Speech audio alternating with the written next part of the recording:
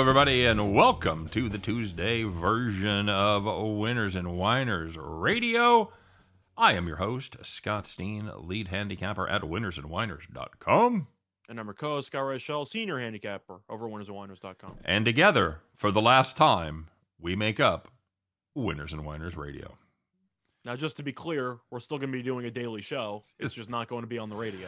We're still going to be doing a show. It's just not going to be on the radio anymore. We're going to concentrate our efforts on simulcasting on like 85 platforms at the same time, Scott. It's going to be quite a deal. We're going to be going out like on Facebook Live, Twitter Live, Twitch, Snitch.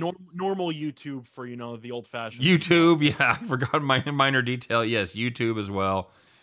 And we're going to be all doing it live simultaneously. Now, I don't think that our first show, we're doing what they call a soft launch. So we're not going to have all the bells and whistles in place. We're just going to try out the format and work on some things. But we're still going to break down games normally, so you'll still get some good content. But looking for sound effects and for some graphic stuff, it might be on the way. Yes, absolutely. It's just going to be a little different flavor to the show. Going to be a little shorter. I know that's going to be heartbreaking for everybody that likes to watch us ramble for about an hour and 10 minutes, but it is going to be a little bit shorter, a little more game-centric, Scott. We're going to be just working on more handicapping stuff, not as many bells and whistles, but we're going to have some cool graphics, and we're going to be able to do some clips and all kinds of shit like that. We can say shit, by the way, so that's fun. Yes, we can. So anyway, how'd your day go? Not too well. Had the Bills, which sure. Unfortunately, they scored 31 points. Could have probably scored 50 if they didn't have any mistakes at all, but that didn't work out. I also lost in fantasy by 0.8 because Julio caught a 40-yard pass that ricocheted off somebody's helmet. I said I needed a Julio injury. He got injured on the pass that beat me. Right after the 40-yarder. No, he had the 40-yarder, then he caught another one for like 5-6 yards in the fourth quarter.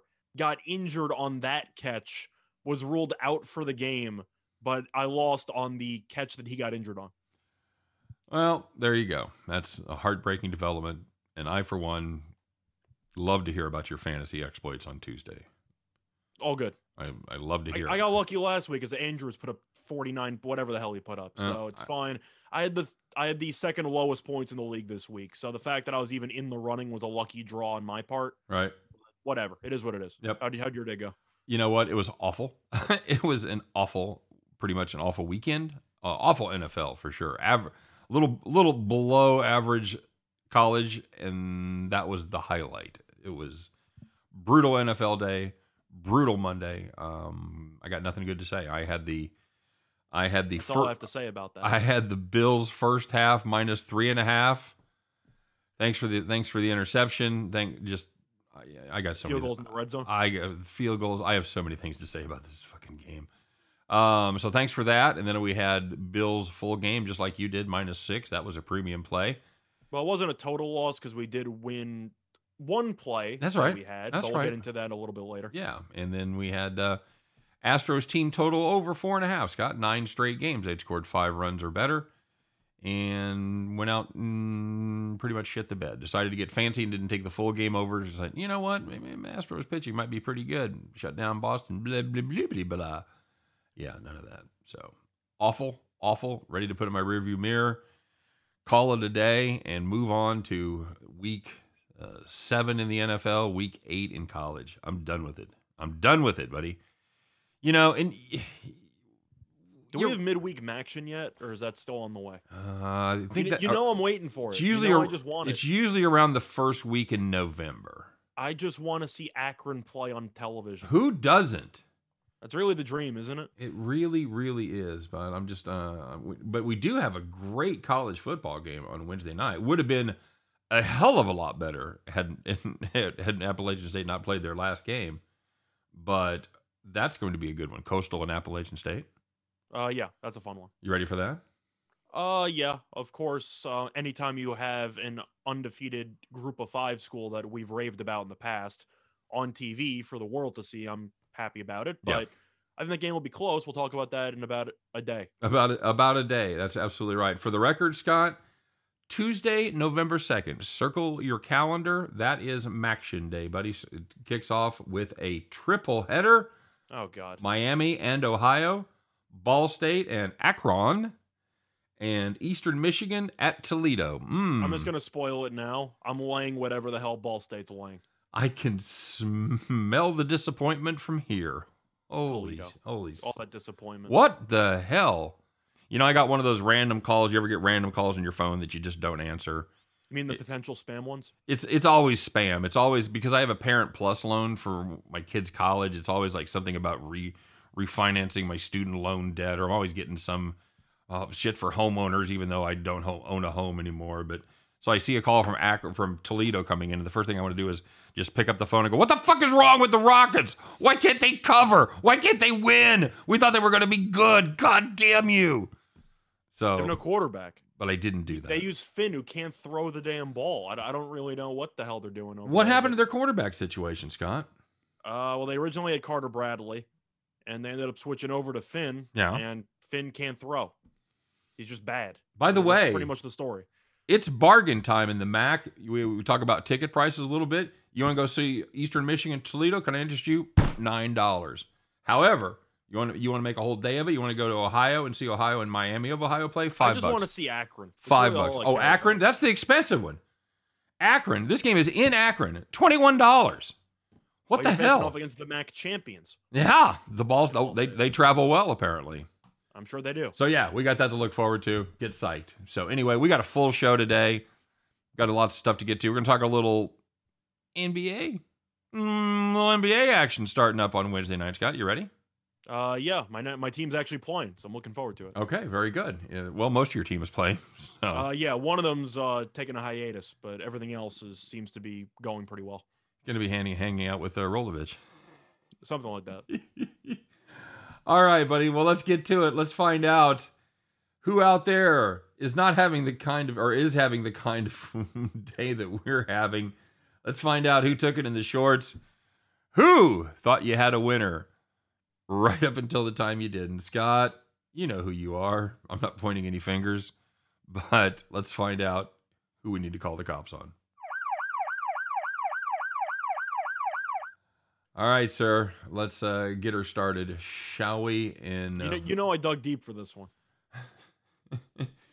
The Bills Titans. You could have picked a number here, but if you had fourth quarter over 14 at 10 points with 35 seconds left, the Bills, here they come. They're gonna pick the game winner. Of course, by that time we didn't care because they weren't gonna cover. So it's not even kicking; it's a matter of scoring a touchdown. But they looked like they were well on their way to score. So I say pretty much fuck them, because if they're not gonna cover, they better not win. That's the kind of vindictive person I am. Anyway, well, I was rooting for the touchdown because I was hoping we'd see a random Tennessee bullshit hook and ladder play that might get returned for a touchdown or a safety. Right. That's where my brain was at. Well, I was actually hoping for the tie, and then we might sneak out a push in overtime. I was also rooting for Julio Jones to be the one to lateral the ball that would lose him 2 points, but I realized he was out with an injury, so my whole foolproof plan quickly just deteriorated. It was over, bud.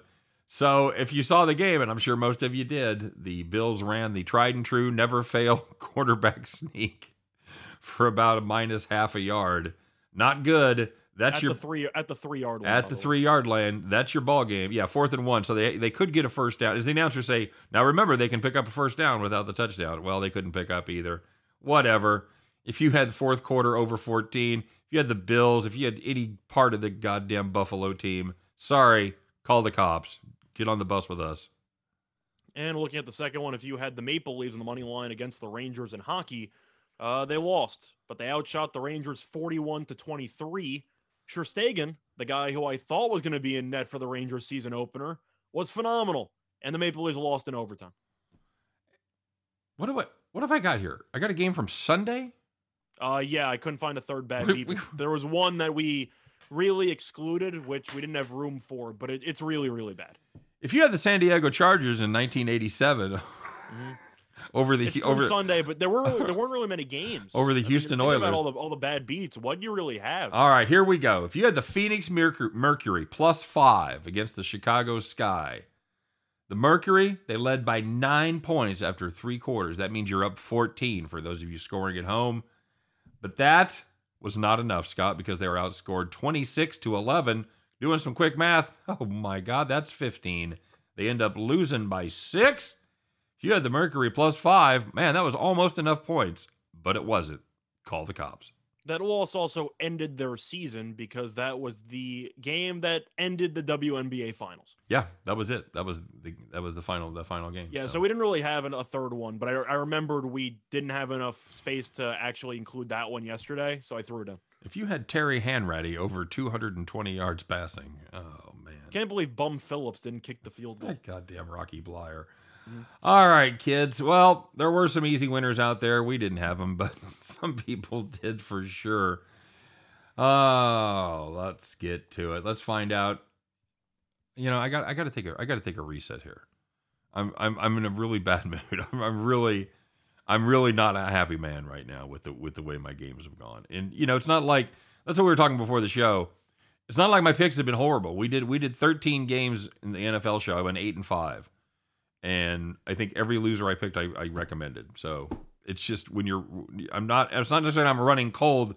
My picking ability is running cold as far as what games to recommend. So, in the words of philosopher Fred Durst, it's just one of those days. It's just one of those days.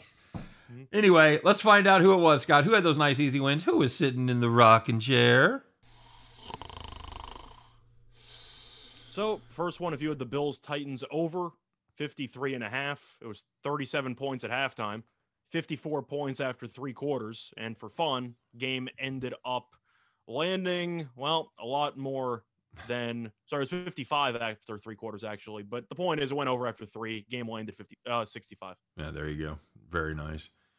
Very good. If you had the Blues Coyotes over 5.5, you had 2 goals in the first period. You're like, man, well, I'm kind of right on track. I'm right where I need to be. Do not fret, my friend, because they put up 6 goals in the second period. That'll do, pig. That game ended up 7-4, doubling up the 5.5. You had Blues Coyotes over 5 in the hook. Congratulations, you were in the rocking chair. That Coyotes team, by the way, might be the worst team in the league. That team is absolutely brutal. But anyway, looking at the last one, if you had the baseball game and you had the Red Sox on the money line at around minus 125 or so, you didn't really have to sweat too long because the Red Sox, shocker, hit another grand slam. And we're up 6-0 after 2. They were up 9-0 after 3, and they won the game 12-3. Coasting, buddy. Coasting. Yep. All right, very good.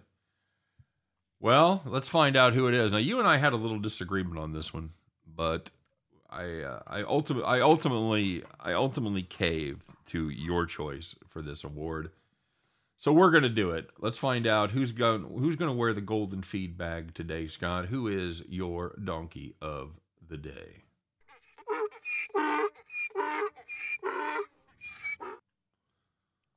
So for this one, we have to go to the Monday Night Football game. And we're going to look at somebody who wasn't even playing. Nope. It was somebody in the booth. Yep. Because you know how much we love to roast primetime broadcasters on ESPN for Monday Night Football coverage. Where was Peyton and Eli when you needed him? Anyway. Next week, buddy. Yeah. Looking at the broadcast, you had Steve Levy, who was trying to contain his emotions during the final minute, right before the QB sneak, right after. It was a really crazy game in hindsight. But anyway, the Bills went for the QB sneak, as we talked about before, and they missed. And as he was laying on the floor, Josh Allen I'm referring to, short of the line to gain, Steve Levy exclaimed, quote, "I don't think he got it.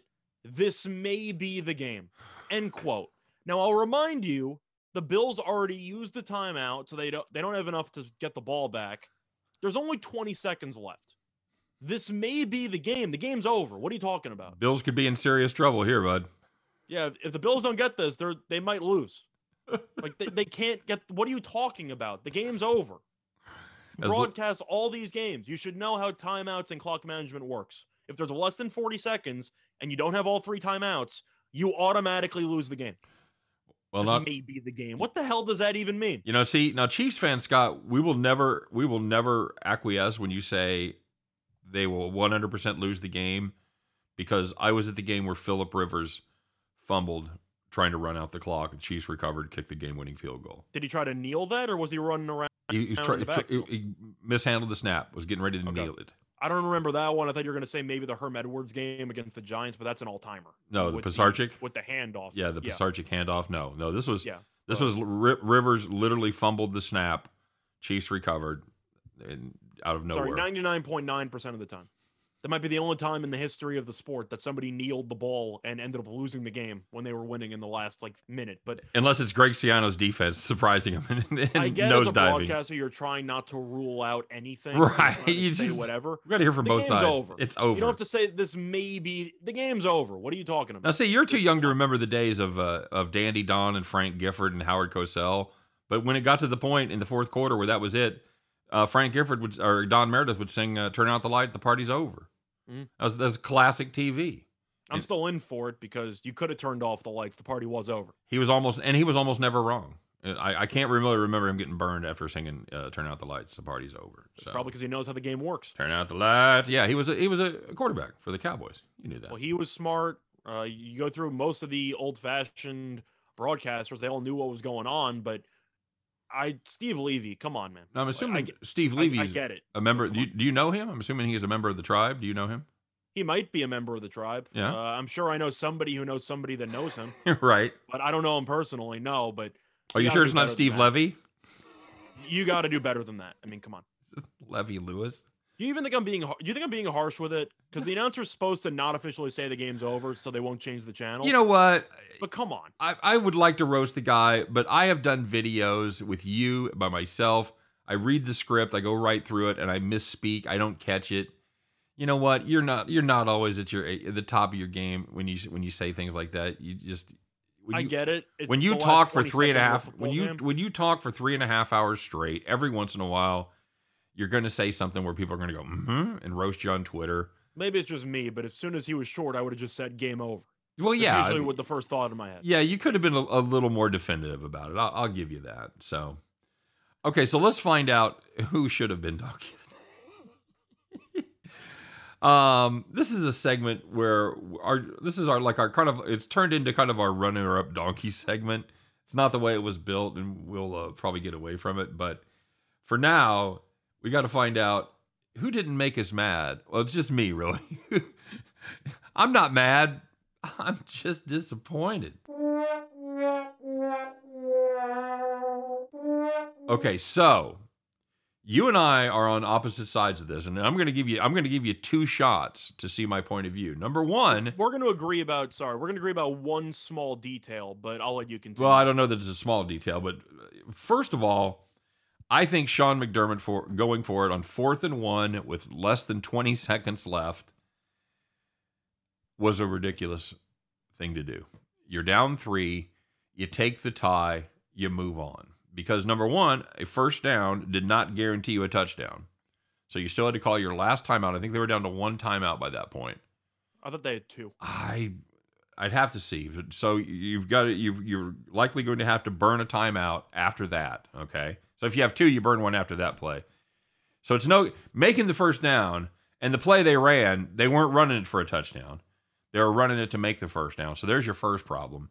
But making the first down, no guarantee of making the touchdown. If it's 4th and 1 from inside the 1, maybe we can talk. But I think you take the tie, and I know all the bullshit about it. You play for the win on the road. You play for the tie at home.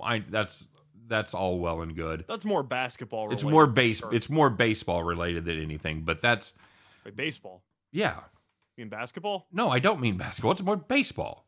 How are you going to play for the win on the road and not? What does that even mean? It was the way you like in you hit baseball. Yes, the way you hit and run, the way you would bunt a man over. I would never have guessed that applied to baseball. That's where it came from. How does it apply to? How does that apply to basketball? News to me. How does that apply to basketball? I thought that was basketball because you just want to avoid overtime on the road. What do you do different? You go fucking score. No, you shoot a 3-pointer if you're down 2. Okay. I thought that was a basketball sign, but sure. Okay. Is this the part where I kind of defend my stance? Not yet. Not yet. I checked the math. The Bills still had 2 timeouts. They still had 2 timeouts. All right, so they're going to burn 1 after that play. So that gives them 1 to call. So they got stuffed. All right, so there's your problem. Problem number 1, going for it in the first place. All right, you want to make the argument, blah, blah, blah. You go for it. Okay. The play called was a terrible, terrible play call. It was basically the same kind of delayed quarterback sneak. It's not going straight up the middle. It's not on the first sound like the Brady used to run where everybody just goes forward. He goes right over the center's ass. It's kind of a delayed off left guard, left tackle, kind of in the 3 hole there. If you ever played football, you're looking somewhere in the 3 to 5 hole range. That's where he's looking to stick the ball. They stuffed it in the third quarter at the other end. No luck whatsoever. So he runs the same damn play at the other end in the fourth quarter. And of course, it gets stuffed again. Shocker. Because why? Your offensive line didn't do the job 30 minutes ago, and it didn't do the job this time. If you're going to make a call like that, if you're going to put your ass on the line, do something creative. That's 2 reasons why Sean McDermott has made me very disappointed. Go ahead. So for me, I would have gone for it. Just conceptually, you have a 6'5" quarterback who weighs 240 pounds. I think usually you can pick up at least a yard. Now, somebody on Twitter did post the win probability when it came to going forward in comparison to the field goal. It is very close. I'll concede that point. But based on the percentages, the win probability for going for it is 48.9%. And the win probability for kicking is 47.5. So you gain 1.4% by going for it. It's very close, though, so you can make an argument it can go either way. The main issue I had with the decision wasn't the play call. It wasn't the decision to go for it. It was not taking a timeout. I figured you're going basically no huddle for the entire drive. You're down to the most important play of the game. Allen just scrambled to the side. You scrambled to the line of scrimmage at the last minute. I would have burned a timeout. Get your team rested, get some water, maybe come up with a creative play, as you said. I think they would have snuck it anyway. But at least get your team a moment to reset instead of sprinting to the line disoriented and running a quick play while the clock is running. It's the second time in the game they did that, and they ended up shooting themselves in the foot. They try to go hurry up, keep the momentum going, and apparently the only team surprised is them. That was the main issue. The main issue I had was not calling a timeout just to let your team get settled before the biggest play of the game. Now, that was my main issue with it. I was fine with the overall play call. I was fine with the sneak. We couldn't tell if Allen slipped or if the left guard just got blown up so badly that it all happened simultaneously. The execution was clearly flawed. I'm fine with running a QB sneak with one of the biggest quarterbacks in the league. I just think they should have burned a timeout before doing it. Well, I think, okay, for starters. So that's where I'll concede. I'll concede that McDermott could have run that better. We disagree about the decision. We disagree about the play call. But I do think after Allen just tried to leap over 3 guys, you might want to get him a breather. Okay. All right. You can see that point, or that they should have called a timeout before making the wrong decision and calling a terrible play. Sure, burn a fucking timeout. It didn't matter. I don't care. Okay. That's.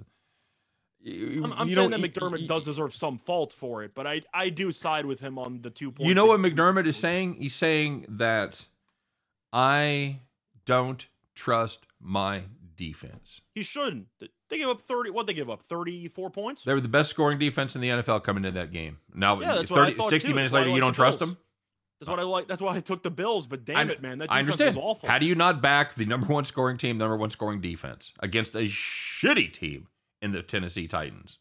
I think a lot of it's game flow based. If your team already gave up 34 points, stats go out the window. Well, then I'm just saying you have no confidence in your defense. So. Did you? Did I have confidence? If you score a touchdown there, you basically win the game because the Titans have to go 75 yards in about 15 seconds. I'll tell you what it was. I'll tell you what it was like. It was like watching a Chiefs game. Okay. It was like watching a Chiefs game where you can't get any pressure on the quarterback.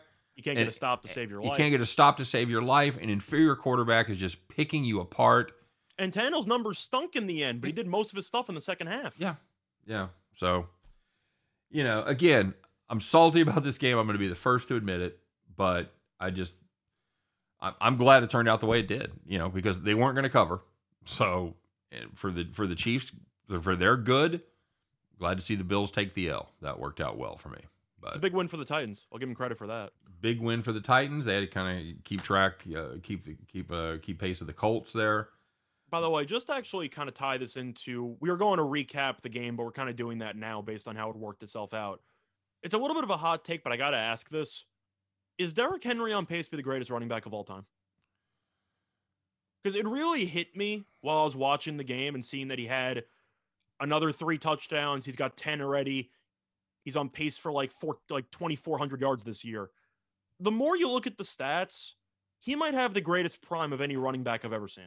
Yeah, it's It's so early, I know, and a lot of it's going to be longevity. He's going to have to keep That's the thing. I get that, but if we're talking about primes and on pace, he might be the most unstoppable running back I've ever seen. Yeah, I'll tell you who he reminds me of, and it is somebody that you wouldn't have seen would have Jim been Brown? Earl Campbell. Okay. That's he's faster than Campbell, but I see the point physically. He's not.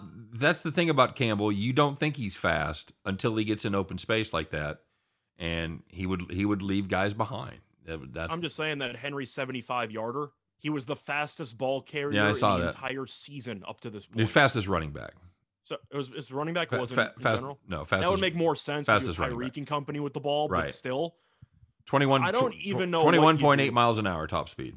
People expected him to wear down. They gave him the contract. You give him the ball 300, 400 times a year, including the playoffs. Yep. It doesn't even matter. Nope. He just kills people.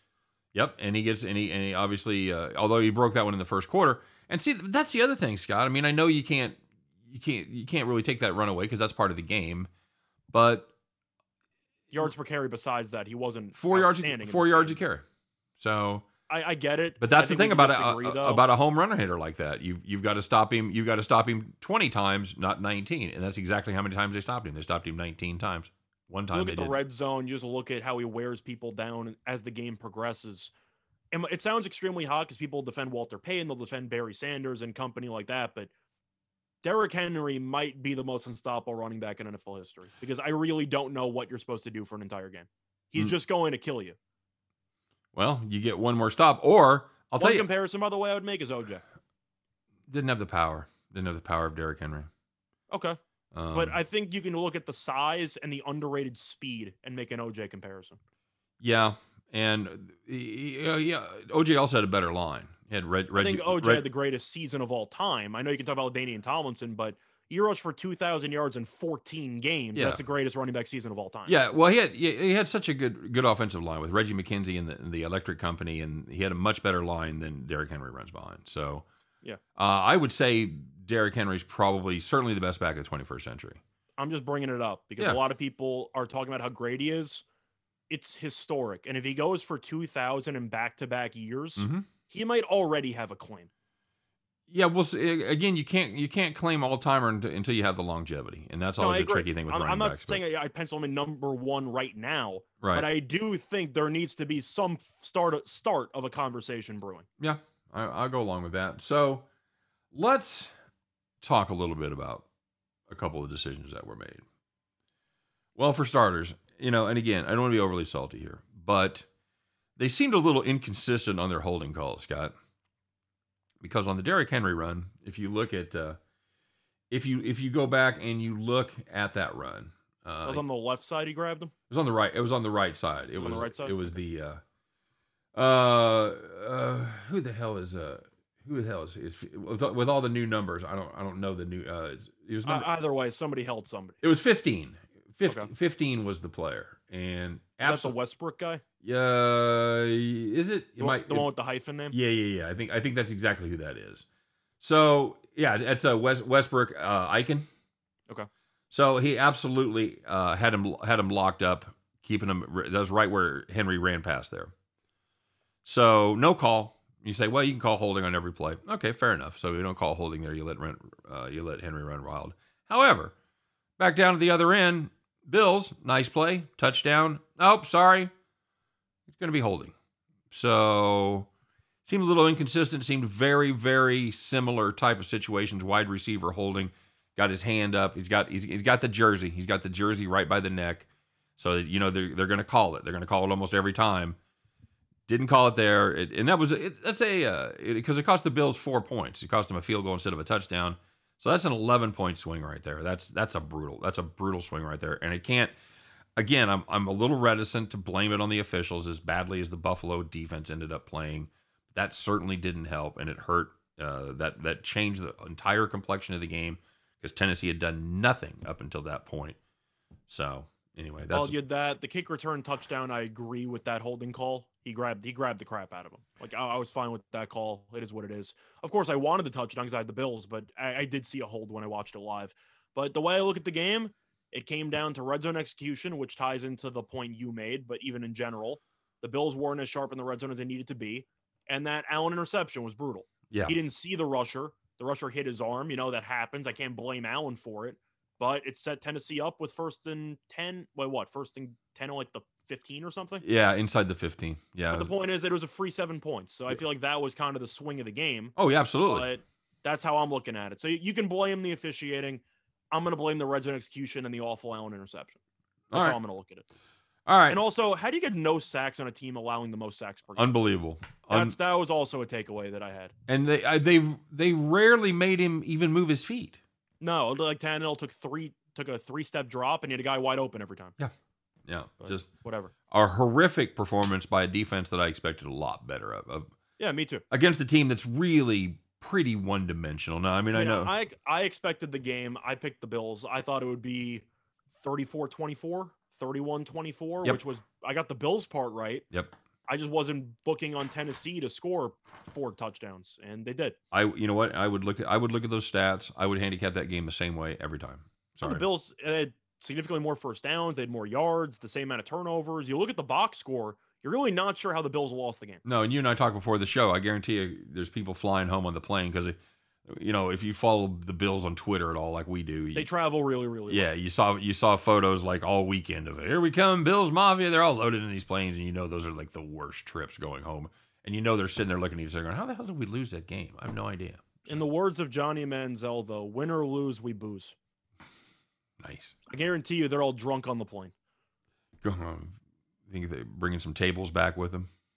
Oh boy, I don't know if they can fit through airport security with the tables. God, unbelievable. All right, so anything else? They're breaking down the tray in front of in the seat in front of them. I'm getting drunk on a plane.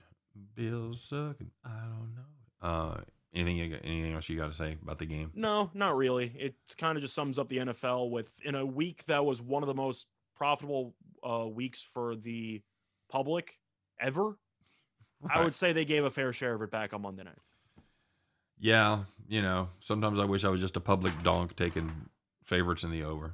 I've been taking the wrong public donk plays. I took the over in the Washington-Kansas City game instead of everything else that won for the public. But it happens. You go through some cold spells in football. It does. It's frustrating. It's frustrating. It's always frustrating on a personal level when you watch your bankroll go down. But it's triply, quadruple frustrating when you have people that are counting on you that you build a certain amount of credibility, listen to your advice, and in my case, pay me for picks. So obviously, at the end of the day, of course, people pay you for picks. They don't pay me for mine. But as long as I provide content and picks that I believe I made the right calculations on, if the results don't work out, people won't care anyway because you lost. Because it's a very results-based business. Yep. I don't regret my pick. No. I thought the Bills were the better team for the entire game. Agreed. Absolutely 100%. So, all right, buddy. Well, you know what? There's always the NBA. But let's talk about. We got one more thing. Well, we got really a couple things to talk about in college football. Go Tigers! If you want to, yeah. They reached another dreaded mutual agreement, Scott. This one's probably going to work out a little better than it worked out in UConn with Randy. Nebraska fans keep refreshing to see if Scott Frost reached a mutual agreement or not. Ed Orgeron, what have you done for me lately, Scott? Well, he won, and I guess that was the high note Orgeron needed for leverage because he won a game, pulled off the upset, and said, "I'm out of here," and they reached an agreement. Yeah, that's really sort of shorthand for you want to resign or you want to get fired. And that's the thing, though, is that Orgeron really waited for like the perfect mini high. Yeah. To announce it on, because he would have lost his job in my opinion anyway. I really thought he might have kept his job after the Florida win. They made he decided, you know what, I don't even want to be here. LSU made sure to let everybody know in the press release that the talks had started before that game about the mutual agreement. So you just start shredding documents as they're rushing for 400 yards in the fourth quarter. I swear to God, every time I hear Ed Orgeron stop, I can't get Blake Clark out of my mind in The Waterboy. Mm-hmm. Yeah, I don't know about going back in the year. I ain't got no contract. It's not a bad impression though. It's him, man. It's absolutely who it is. So, of course, Scott, this is a betting show. We can gamble on it, and there's odds. There's odds, buddy, on who's going to be the next LSU coach. I don't see Les Miles on the list. I'm shocked. I think Les Miles. I'll tell you what, Lawrence, Kansas is where coaches go to die. You never hear another word. Mark Mangino, nope, never heard of him. Les Miles, do you think nope. LSU would actually take Les Miles back? No, if he got an interview. He's got KU stink on him. You just think 0%? What's less than 0? I agree. I don't think he'd have a shot either. But that's a fun name to throw in the ring. He's got the stench of Lawrence on him. That's never coming out. His career's dead. Charlie Weiss's career's dead. We'll see if Leopold survives. The Nebraska running back they brought in from Turner Gill, the quarterback they brought in from Buffalo. He's done. You never hear him again. These guys, KU, don't go there. It's eek eek eek. Your career's dead now. Who do you like, buddy? A lot of talk about Jimbo Fisher. I feel like a lot of that is just kind of media driven. You know, they had the same AD that hired him in A&M, and they're excited because he doesn't have a buyout on his contract. He can get out of it anytime he wants to. But when you look at the betting odds, Jimbo Fisher plus 750. You think Fisher's going to leave about 2-3 weeks after he beat Bama? Well, see, that's the other question I was going to ask you because, you know, most of the coaches on this list going to LSU would be an upgrade. Is A&M an upgrade? Leaving A&M for LSU an upgrade at this point? Well, we talked about this before we went on air, but I'll reiterate some of my points. LSU was always viewed as the number 2 job in the SEC behind Bama because Saban got there. They've been dominant ever since. Oh, no. They were, at best, they were, I mean. I'm saying when they had Les Miles. Like, that was the peak of the program from, 10, 15 years ago? Yeah, for a season or two, it was the number 2 job. But I would say from that point forward, though, boosters and company always viewed LSU as the second team in the SEC behind Bama, whether that's right or wrong. Yeah, well, Auburn and Georgia might have a conversation. But so that's the expectations. Now, realistically, as of right now, Bama's clear number 1 because duh. Georgia's clear number 2, duh. I think A&M's 3 because A&M's been a top 10 team under Jimbo. They've done well. And you're looking at LSU, they did win a title a couple of years ago. Mm-hmm. But I kind of view LSU being comparable to Auburn, where they're a pretty good SEC team, usually around 8 wins.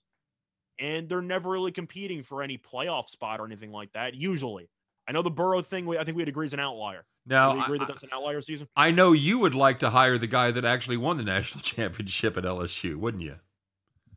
I actually would not mind that at all. I'm talking about Joe Brady. That's Joe Brady, of course. 12-1. And I think that he's definitely worth a sprinkle if you think he gets an interview. Now, there's a chance that Joe Brady wants to stay in the NFL. There's a good chance. Coordinator, see what happens. He's a step away from the big chair. There's no way. We can agree. Matt Rule's not going anywhere anytime soon. So the question is, would another team hire him before an Eric Bieniemy or any other guys? Or is he just going to sit there as a coordinator for a couple of years? Or is he going to accept a really big check at the school that he won a title with? Hang on, let me see here. I'm checking it out. I think that 12-1 does seem a little bit high on Joe Brady, especially if you think the boosters expect Joe Brady to recreate whatever unstoppable offense they had in that one season. So if you think that there's a chance the boosters push for him, which I think they will, I think 12-1 is worth a sprinkle.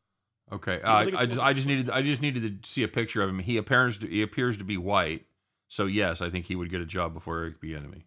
Asking though, do you think that Joe Brady is worth a sprinkle at 12-1? That does seem a little bit high to me, doesn't it? I do not. No. Really? You think it should be closer to 15-20? Yes. I think it should be closer to 7. He ain't leaving. So that would be one pick if you want for value, in my opinion, who I would look into. Why would I go? Why would I go to the 4th or 5th best program in the SEC when I'm one step away from a head job in the NFL? But the question is, what head job do you think Joe Brady's going to get? Whatever one's open at the end of the season. I'll tell you what, if Darnold keeps looking as bad as he did for 3 quarters, I don't know if he's going to get that head coaching job next year. But he's a young guy. People might not want to hire him immediately. I think Kellen Moore should be a head coach in the league. He's still not a head coach in the league. There's a lot of good coordinators, and I do think that there is an attractiveness to going back to college if they give you a ridiculously large check, which I'm sure LSU is going to do. My opinion.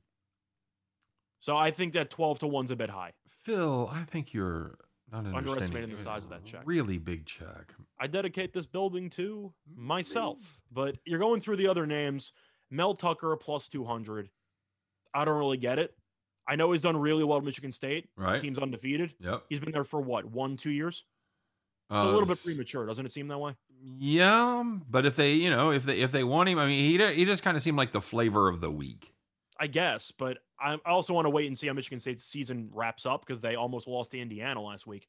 But I do think plus 200 is way too low for Mel Tucker just because he just got to Michigan State. I'm not sure if he's going to jump ship again. Kiffin's the entertaining one. I don't mind. That's my play. That's my play at plus 500. I think Kiffin's an entertaining guy. I know you could think that he's a little bit scummy and you could think that he kind of destroys programs after he leaves. I think he's just fun, and LSU will score a bunch of points.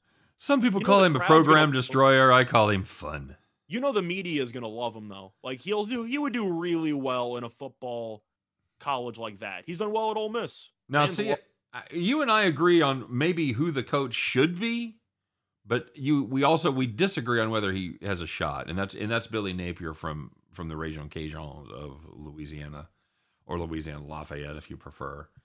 He is plus 750. You think that's a good investment, right? I think it makes sense because he, of course, has been in the area. He's been extremely successful at Louisiana, formerly Lafayette, but I don't even know if they're still Lafayette or not. Nobody really knows. But anyway, the question is, will the booster support him? Because with LSU, you need to make a splash hire usually. Yeah. Then again, Florida State, we thought the same thing, and they signed the coach from Memphis. So I don't really know what the story is with some of these programs, but I do think since Napier has had success in the area, in the state, I do think he'd be on the short list for interviews. Okay. And I think he'd 100% take it if he got offered. Oh, I agree with that. Sure. We're talking about Jimbo and how he might not take it. Kiffin, I think, would, but is there a chance Kiffin would stay at Ole Miss? Maybe, if he really likes it there. I don't know. How long is Corral a senior? That's a great question. Or is this his last year? I don't know if Kiffin would fully jump. I'd assume he would because he's jumped in the past. But in general, I like backing guys who I know 100% would accept the job if they were offered, which is why I would not want to put money on Jimbo. I wouldn't put money on Urban Meyer. I wouldn't put money on any of these guys who either A, currently have jobs, or B, have jobs that might be better than this job. And Napier 100% of the time would take this job. The odds are plus 1,600 on Urban Meyer. If he would have lost, I name dropped Meyer. If he would have lost the game on Sunday in London, what would the odds on him be? 12 to 1? Potentially. But then again, you always throw names out there because somebody's going to try to take a sprinkle and try to be cute with it. Sure. You mentioned Mark Stoops. That's my favorite. As a guy who I think would be a great hire. Yep. But he's been so successful in Kentucky. I'm not actually fully sure if he would take it, which sounds a little bit crazy because I'm comparing Kentucky to LSU. But he just signed a huge extension. Mm-hmm. You did look into it. There is a loophole in there which could get him out of it. 20 mil. 20 mil as of December 1st of this year. It'll cost 19.9 to buy him out of that contract. I'm just saying I don't think he's as slam dunk available as you might think he might be, because Kentucky's kind of growing something there, and I'm not really sure what LSU is right now.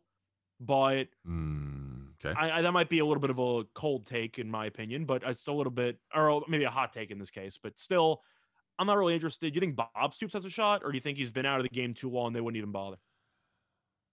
That's a great question because we threw him out for USC, right? And I am curious how much of an actual following he would have if his name was in the ring. He's got the same odds as Joe Brady. Okay. Now I think Brady's more likely than too. Stoops, but I think if you compare those two, there's definitely an overlay with Brady, no question about it. So it'll be fun to see how it plays out, Scott. I'll be curious to see. My official money will go on. I'm rooting for Kiffin. I think Kiffin would be just a really fun hire for that team. I know they talk. There's a lot of talk about James Franklin. Hey, James Franklin. I really don't know if Franklin's going to go anywhere. Plus, if he's linked to this job and USC, yeah, I think he'd go USC if he had the choice. You? Yeah, I totally agree. And the same with Fickle. I don't think he's going to go anywhere but the West Coast if he goes in. He's a Midwest guy. You know, He likes where he's at. I'd love him in Wisconsin, but Wisconsin wouldn't hire him. Why? Because they gave an extension to their current coach who's not very good. Oh, God. They gave Chris an extension, even though I don't think he's very good. But the point is, Fickle's one of the most unique coaches because he's in an elite group of 5 school, which is kind of like what Scott Frost was in when UCF was a national champion, quote unquote. Right. And he ended up going to Nebraska, but only because he was a former member of the school. Right. I am curious if he would have jumped ship for a USC or any of these high-profile jobs if it was available right when UCF peaked. I'm assuming you would have. I would think so, yeah. So Fickell, I don't know if he would take it or not, but that Cincinnati program, they're very, very good. Do you think Fickell is like holding out for Ohio State? I have no idea because Fickell, Cincinnati's switching conferences, right? Mm-hmm. Yeah, coming to the Big 12, buddy. So they're joining a huge conference. He might not need to go anywhere. Right. That's always the downside with him. They're like, well, are we sure that he'd go anywhere? That's next year, 2 years from now? 2 years from now. Okay, still. I think 2023 is the first season, yeah. The point is he's a group of 5 coach for now, Mm-hmm. not for too long. Yeah, one way or the other. Even if he stays put, he's not going to be a group of 5 coach for very long. But if you want my thoughts on the what I'd bet, I put a sprinkle on Joe Brady because I do think those lines will drop at some point. Okay. I think 12-1's too high. I would put some money on Napier just for the local connection and the fact that he would 100% take the job if he was offered. And if you want some fun, Kiffin, if you think they go for the splash hire, quote unquote. Dave Aranda? It's tempting, but do you think that LSU is going to go with a defensive guy? They're smart. They would. They've tried it in the past. Yeah, I know. That defense is They tried awful. Les Miles or drawn a defensive background, right? Uh-huh. Uh-huh. I'm curious if they try to switch it up. I mean, I don't think Aranda's ever going to be higher than he is right now. That's head coach of Baylor, by the way. Yeah. Because I think Baylor's He's done great. He's done really, really well with that program. That's what I'm saying. And they've kind of had a breakout season here after being just shite for about 3-4 seasons. So he just got there, though, right? Mm-hmm. Yeah. I have a hard time always gauging what the price should be on first-year coaches or second-year coaches at a school just for them to jump ship a year later. By the way, he was DC at LSU. Oh, right? I'm aware. I know that. All right. I just think the boosters are all in on whichever guy helped Joe Burrow do Joe Burrow things. Well, we'll see. We'll see what happens. Keep an eye on that. For that one, I've got. I'm going to take. I think Mark Stoops is my guy. Okay. I think that would be a great hire, but I don't know if that's in the cards. I don't hate Dave Aranda. That's probably going to be my second, my 14-1. I really don't like any of the. Lane Kiffin be my favorite. I think Kiffin's just a fun option, but I don't know if he would jump for Mississippi. No, that is the question. All right, there you go. So Scott, we got the NBA starting up. We talked about it a little bit there. We kind of give basketball short shrift during football season, but as far as the division champions go, real quick, let's run through them. Scott, you got the Nets and Sixers there in the Atlantic. Nets are prohibitive favorites, -225. Sixers +400. Any chance that the Sixers overtake them or anybody else without Kyrie? Ben Simmons learns how to shoot. Good point. I'm taking the Nets. Okay, -225. Don't care there. I don't really care. Probably the easiest money you're going to get. This is talk about one of these huge numbers to lay that you can certainly get away with it. I wouldn't say it's the easiest because you might get an injury to Durant or Harden. I'm talking about this one coming up. Oh, sorry. It's the Bucks at -1,000. Yeah, you can throw whatever money you want. It's free. That's what I'm saying. You've got to beat the Bulls, Pacers, Cavs, and Pistons. Yeah, okay. Sign me Bulls up. might make the playoffs, but it's not even close. Now, what I think is going to be one of the more competitive divisions is going to be the Northwest with the Jazz, Nuggets, Blazers, Wolves, and Thunder. Of course, I'm just taking the Jazz. You can throw out the Timber Thunder, but the Jazz at -300. I think the Nuggets are worth the sprinkle here at +350. I think the Jazz is relatively free money because you're going to be missing Jamal Murray for the majority of the year. Mm-hmm. Michael Porter's also not vaccinated, which means he's going to be missing a decent amount of road games. They're just not the same team. I think the Jazz are a regular season juggernaut, and they turn into a pumpkin during the playoffs. But you can usually pencil them in for 53 wins. Right. I just think they're going to win the division. Well, being without Murray and probably Porter for a decent amount of games, that's a lot to overcome. Well, but they've signed us some new pieces in the offseason, right? Oh, they lost Paul Millsap. They got Jeff Green, who I like. Right. But I just think you're missing your second scorer for the majority of the season. Your third scorer is not going to be there for most of the road games. So I have a hard time No. That's not true. You don't think Michael Porter Jr. is the third best scorer on the team? I don't think he's not going to miss the majority of the road games. I don't know. Okay, fine. He'll miss a couple. Yeah, he can't play. He can't play in California. Yeah, okay, and New York. And New York, but what they got one. Sorry, so he'll miss a couple of road games. Yeah, but Still, that doesn't help. Not ideal. I mean, it's not ideal. That's the point. Not ideal that you just almost have no chance when you play Golden State. I still think missing Murray is a pretty big deal if you're missing him for 4 months. Agreed. It's not ideal. I'm just saying at that price, I don't hate it. I think you'd be better off getting him in season. Maybe right before Murray comes back if you think they go on a run. Oh, okay. All right, fair enough. Well, and I like Aaron Gordon. I think that's an underrated piece there. I think he's a good player, but offensively he was a disaster last year. So the question is, can they pick up the slack without Murray? And that remains to be seen. Well, hopefully Green will help a little bit there. So We'll see what happens. And the other fun division out west is the Pacific with the Lakers, Suns, Warriors, Clippers, and Kings.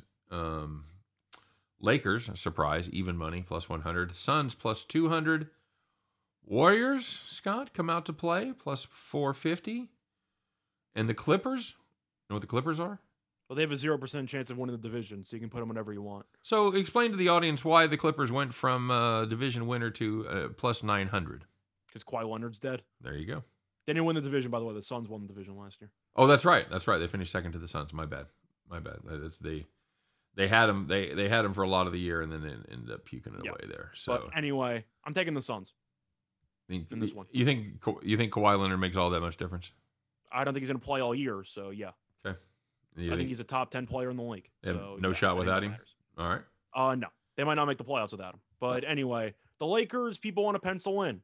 I don't think it's going to go well early on. I think there's going to be some growing pains. I think they're going to struggle out of the gate. They'll figure it out at some point because they're too talented not to. But Phoenix, they got a chip on their shoulder because they came so close last year but didn't get there. People think it's a fluke. They were great last year. They brought back basically everybody.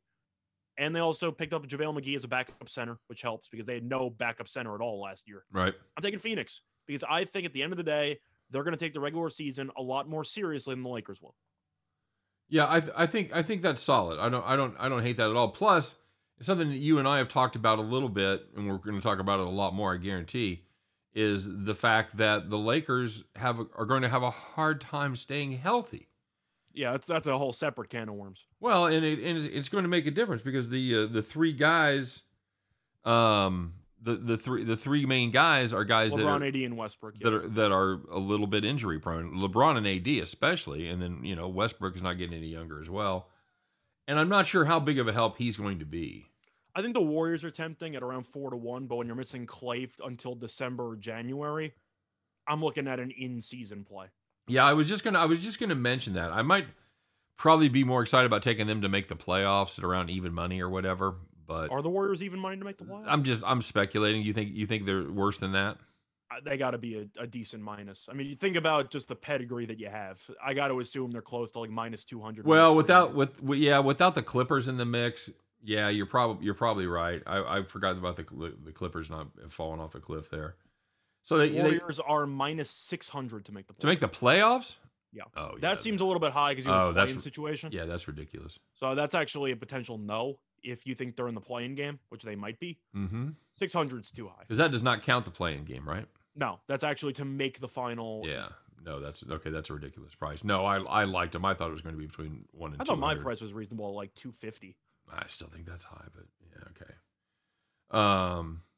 Yeah, so I think so. You tell me there's minus 600 to make the playoffs, but plus 450 to win the division. Yes. That doesn't make any sense to me. Well, it does if you think they can get a spot somewhere between, just record-wise, if they're really, really good. But you're gonna have the Lakers and the Suns. There's a lot of good records in that division. I don't think the Clippers are gonna stink, but I think they'll be around 500. Yeah. Well, of course, and in the Southwest, you got the Mavs as well, let's talk about the Southeast with the Heat and the Hawks, because you can actually get plus money on the Hawks right now, Scott. You have any interest in that? Plus 115? Yeah, you have to be somewhat tempted because, of course, of the run they made. I'm taking the Heat. I love everything they did during the offseason. Yeah, they did. I think that getting Kyle Lowry's huge. Even getting Tucker, I think, helps for just physicality and defense. Defensively, that team's going to be an absolute nightmare to play against. They're just going to grind you out. They always are. They are just brutal as far as the defensive end goes. And in the Southwest, you've got Dallas Minus 220, Grizz, Pelicans, Spurs, and Rockets. Well, toss 3 of those teams in the garbage. It's a 2-team race. Yeah, it really is. I have some interest in the Grizzlies at plus 450. I do too. Now, I'm a little bit concerned about Dylan Brooks' injury because he's going to be out for a couple of weeks. Right. I'm not a fan of the Jason Kidd hire. I don't think he's a great coach. I think Porzingis will get injured at some point. And the Mavericks offseason, you re-signed Hardaway, you re-signed Boban, and you signed Reggie Bullock and Sterling Brown. Sure. So if Doncic gets injured, you're screwed, right? Well, yeah, but there's a lot of teams like that too. No, but that's the point, is that I don't think the supporting cast is very good. I think Memphis actually has a deep roster. They do. They've got a bunch of Jackson back. They've got a bunch of 7s and 8s on their roster. Yeah. They don't have any 9s or 10s. And Jaren Jackson missed 60-something games last year. Uh-huh. And they still made the playoffs. So I think this Memphis team is good. I agree. I think that's probably the most value on the board for me as far as taking an underdog goes. I agree. My 2 favorite bets. I'll lay $10 for every buck with Milwaukee. That's free money. You can sell your house on that. And if they honestly, even if Giannis gets injured, they would still probably win like 47 games. Yeah, absolutely. There's a good team. And then Memphis at plus 450, probably my favorite underdog play. Okay, bud. Hey, let's get to it, man. Holy mackerel, we just yak it. We spent half an hour being pissed off about the my favorite Bills. underdog plays the Suns, by the way. The Suns is an underdog. That's good. Just not a ton of value there at plus 200, but I'd maybe gamble Lakers getting off to a good start. I'll gamble on the Lakers in the playoffs, not in the regular season. No, that's what I'm saying. If the Lakers get off to a good start, you get the Suns a little better price than that. I don't think they're going to get off to a good start. Well, that's the problem. So that's what I'm looking at. Then I like the Warriors to win the game. Then you end up, cutting off your nose to spite your face, and you're, sitting. Well, cutting quickly to the first opening night, I'm taking the Warriors. I think they're going to win the game. Okay. But I like the under in that one. The Lakers team total also, and I like the Nets. I know the Nets don't have Kyrie. The Bucks are missing a bunch of bench guys. No DiVincenzo, no Bobby Portis. So I do think the bench is compromised. You believe in championship hangovers? No. You don't? No. I do a little bit. I believe every team comes gunning for you. I believe in that more. I think the Nets of all teams would be gunning for them because they know if Harden was fully healthy in that series, they probably would have won. Yeah. But at the end of the day, I think the Nets are too deep from top to bottom. The Bucks bench-wise, they also lost PJ Tucker, so defensively, who's going to guard Durant? You don't really have anybody. Right. He might go for 40, and it wouldn't surprise anyone. I'm taking the Nets. Okay. You? Haven't looked at it yet. Okay. Well, I'm telling you to look at it now. I'm not going to. Okay, fair enough. We're going to talk about the Bet the Farm. Well, that's why I was going through basketball, because I know that we were saving our other thoughts for the farm play. Well, we do have a non-farm play baseball game to talk about. Yes, we do, but I wasn't sure if there were lines out on that yet. Just came out as we were doing the show. It is going to be Greinke against Pivetta. I see minus 130 for minus 130 and 10 is the total. They finally figured out that total shit, haven't they? Well, kind of. It might still go over. We'll get back to you on that one. Yeah, they've I don't know. Have they just lost all confidence in Greinke at this point? Yeah. I mean, obviously they're starting him, so they haven't lost all confidence. But they've been really reluctant to do that, and they were kind of finally. I can't say that's because they still have confidence. They just had to burn the entire bullpen yesterday because Urquidy got shelled. Yeah. Well, they didn't exactly put the A list in there either, though. True. So that's to me, I just gonna play the over here. I'm looking at Boston team total over. I'm gonna get cute with it. Greinke's been terrible. That's so jumped up and bit me yesterday. But I said I thought Boston would win yesterday.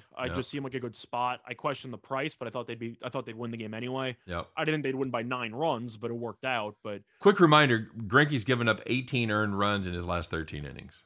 He's made an appearance once in the playoffs, 1 inning, 2 hits, and no runs against the White Sox. But they got 2 hits, so they had guys on base. Boston's mashing the ball. Greinke with the Green Monster and all in this ballpark with his current form, don't you assume Boston just has 6 by the 5th inning? Yeah, and I think we're going to get. You're going to find a 5.5 all over the place. Probably. Yeah. I got to be tempted by it, don't you think? I think Greinke might be forced to wear it a little bit because the bullpen's short. I agree with that. I do. And I don't trust him at all. So I'll take Boston on the team total. Maybe play first half over or something like that. Yeah. You know what? I'm probably just going to play the over. I outthought myself yesterday with the Houston Astros team total and jumped up and bit me. So, all right. So we put our head together on the other one. Obviously, you guys, if you know the schedule, you know what game is left. We're going to talk about it. A little segment that we like to call, Bet the Farm. You guys ready? Let's do it.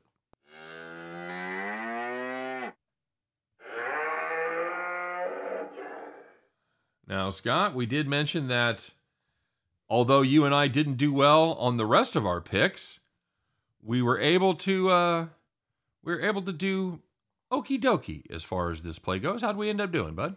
We had the Bills team total over 30.5, and they had 31 points. Never a doubt. Yee-haw! That's right. It's the 2-point conversion that saved us there, Scott.